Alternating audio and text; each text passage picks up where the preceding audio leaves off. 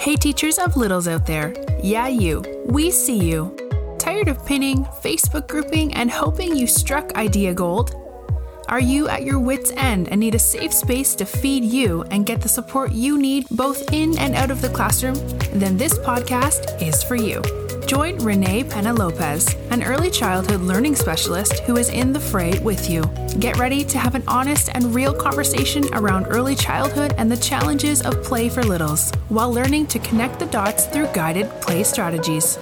Get ready to sit back and listen in on today's conversation. The magic of littles starts now. Hey teachers of littles out there, it's Renee. I am coming from you. I'm still working from home and there's some background noise happening. They're building a shed in the back of my building. But I just didn't want to wait to record, so I'm just doing it. So there are lots of conversations about getting back to normal. And so this podcast is prepping for next year. But podcasts about back to school and prepping social emotional way. And as I'm doing this, to be quite honest, I'm feeling a bit daunting. So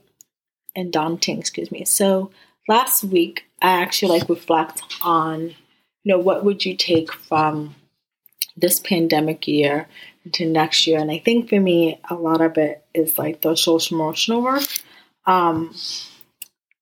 And rethinking what it means to be an efficient teacher. But I also have some concrete things and tips that I'm just going to do. So you might actually relate to that. Maybe you might have your own ideas. And if you do, I'd love to hear from you in the Facebook group, The Magic of Littles Club. And so I'm just going to dive in. So one of the things I'm going to do, so I am starting a new place, and I have a new space, and I'm gonna not worry so much about the decor as much, right? As much as the feeling of the room, if that makes sense, right? The mood and tone when I'm working with students.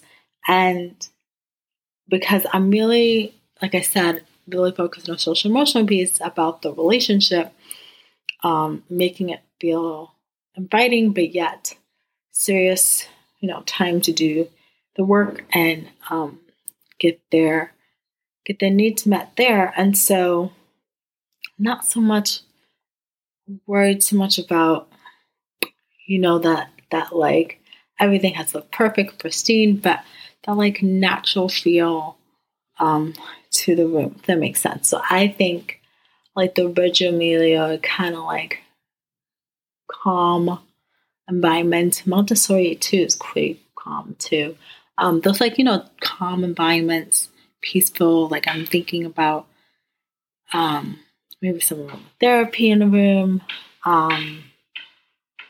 depending on the needs of my students. Thinking about the lighting in a room. So those type of things, and not so much about having everything look perfect. And I want it to have a natural flow of how would use the room. And so will it all come together perfectly right now? No, but it will come together as I set up for in the next couple of months, which will come quickly. Summer always moves so quickly. Another thing that I do, no matter what job I have, is I kind of make up a calendar for myself, what the year looks like. And I know you might in the past had one if you've been teaching for several years or decades. But I find it helpful to have it as a feedback. So when report to do, when, just beginning back to school, you're getting to know students, assessments, important things to know. Because I find it helpful to have that layout for myself before diving into a new year, school year, because it's always easy to just get in there and get in.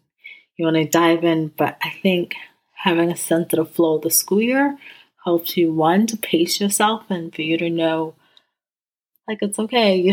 If that day you don't get something done, you get it done the next day. Like, important to set those boundaries.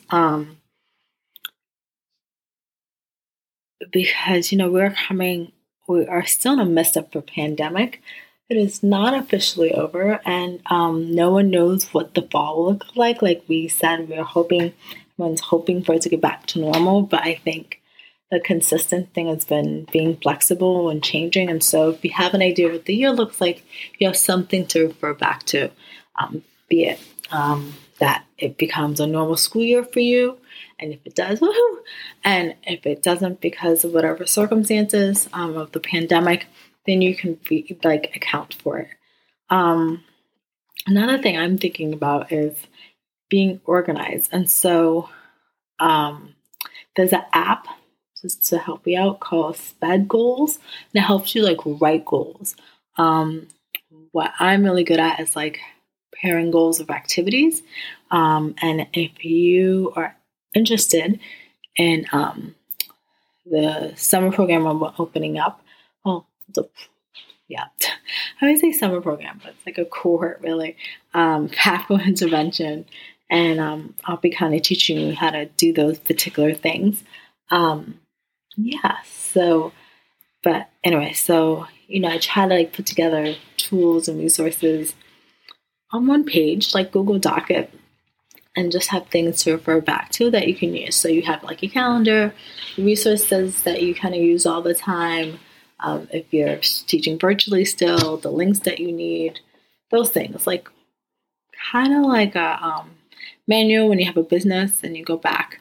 And so you don't have to reinvent the wheel, right? Let's be real about efficiency as a teacher. It's not always about being the best. I think it's about having the tools that you need and using them in a way that makes sense to you, right? So what works for one person, one person may love Google Docs and all those particular things. Another person may just paper and pen, right? But as long as it works for you and it's a system that works for you, but staying organized, especially with data collection, finding that system. I love Evernote, and I just found out about Notion, and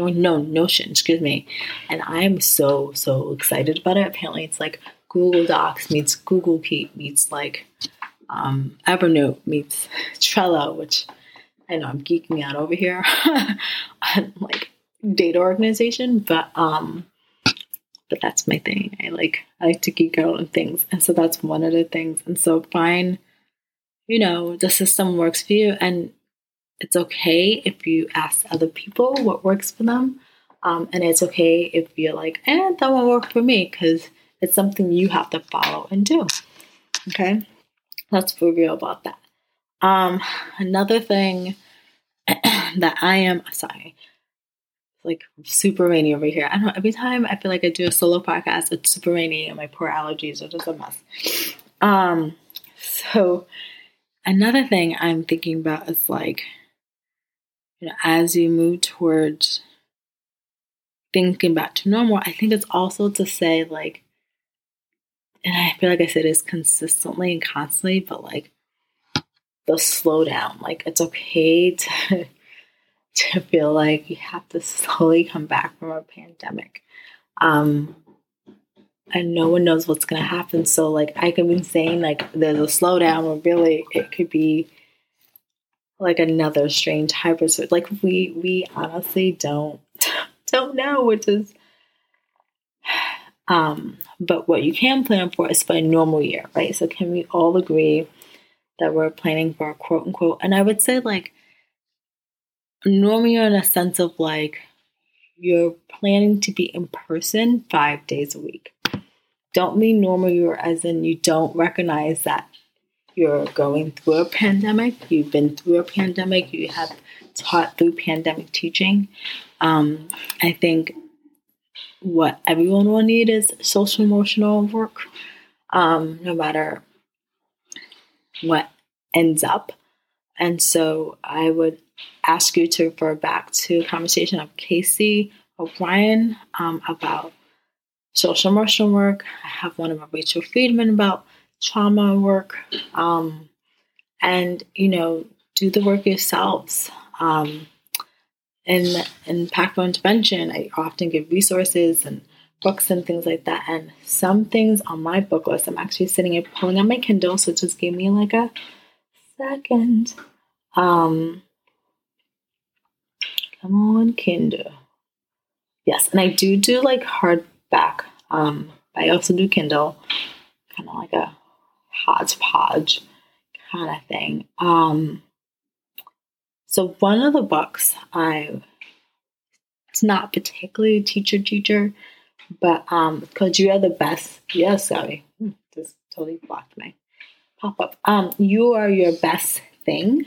It's vulnerability, shame, resistance, and a Black experience. And like for myself, I feel like that inner work is really what I need this summer. Did my computer just stop recording? Nope, it's okay. Gotta love computers sometimes. And then about students, I love You Can't Play by Vivian Gus Paisley. And it's just, I keep coming back to the book like over and over and over and over and over again. And when she talks about like, so let me just read you like the synopsis. Who of us cannot remember the pain of humanization, of being rejected by our classmates, who are thick-skinned or immune to such assault who may become adults in memory of those early exclusions experience. Remember the uncertainty of separating from home, entering school as strangers, and more than relief of making friends. So it's all those like dimensions about like how to make friends, and it's so critical at this age, right? Like, so oftentimes, in kindergarten classroom and pre-K classroom, so on and so forth, you may hear children say, like, you can't, like, you say, like, you're like, no, you can't play, like, you can't join this game. And so this book beautifully goes through, like, that feeling of exclusion and, like, what that feels like, the balance of, like, fairness, how we can, like, free children the habits of rejection, how like the teachers like respectfully listens to everyone's needs and reacts to them, right? And that's one of the things that I have on in the lead that I have this awesome lead magnet. It's a toolkit for challenging behaviors. It's called give me 1 second, I'm gonna get some water. Okay, I'm back. I know you're like, what, Renee? Like, I didn't know you left to get water, but I like to record my podcast as if I'm there with you. But anyway, I have a lead magnet that is, why am I blinking out today? You're gonna laugh at my brain. This is when my dyslexia pops up sometimes where it's like word retrieval recall. It's great. Can I play too? And it's a toolkit for teachers dealing with challenging behaviors in like a classroom. And the reason I bring it up because I suggest one of these books, and it's about the toolkit itself. It's about like understanding, connecting the students that are struggling in your classroom. And you may be thinking like, well, I'm gonna take time off, and so really, this toolkit it's just for you to like think on while you have your summers off, while you're like taking the time off that you need for this summer, and I think. Go back to it as you need it. Like any reference that you need. Like I go back to this book over and over and over again. And, when you feel like, okay, I'm feeling overwhelmed planning for next year, like go back to, the episode I just recorded about reflecting and just commend yourself and celebrate all the wins you truly did this year. And you know what? You're ready for what's ahead of you. You're ready for the next step, and you're ready to take on a new set of challenges and create some amazing new memories with an amazing new group of families and children. And you are, I cannot say this enough, but doing the work. You're on the front line, and after you take the time you need, after you download the toolkit, you may do that now, you may go back to it later, whatever feels comfortable to you.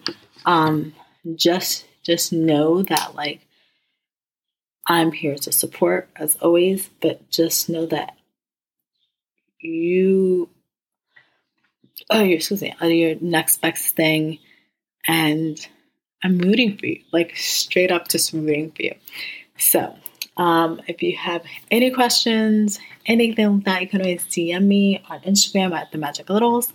You can always, if you're in the Facebook group, I'd be way more active. I finally have a plan for that, people. I'm really realistic and real about myself. My faults. So yeah, I'm rooting for you all the way. All right, as you prep for next school year. And don't forget to, in your prep time, to put in some vacation time. Okay, until next time, be well.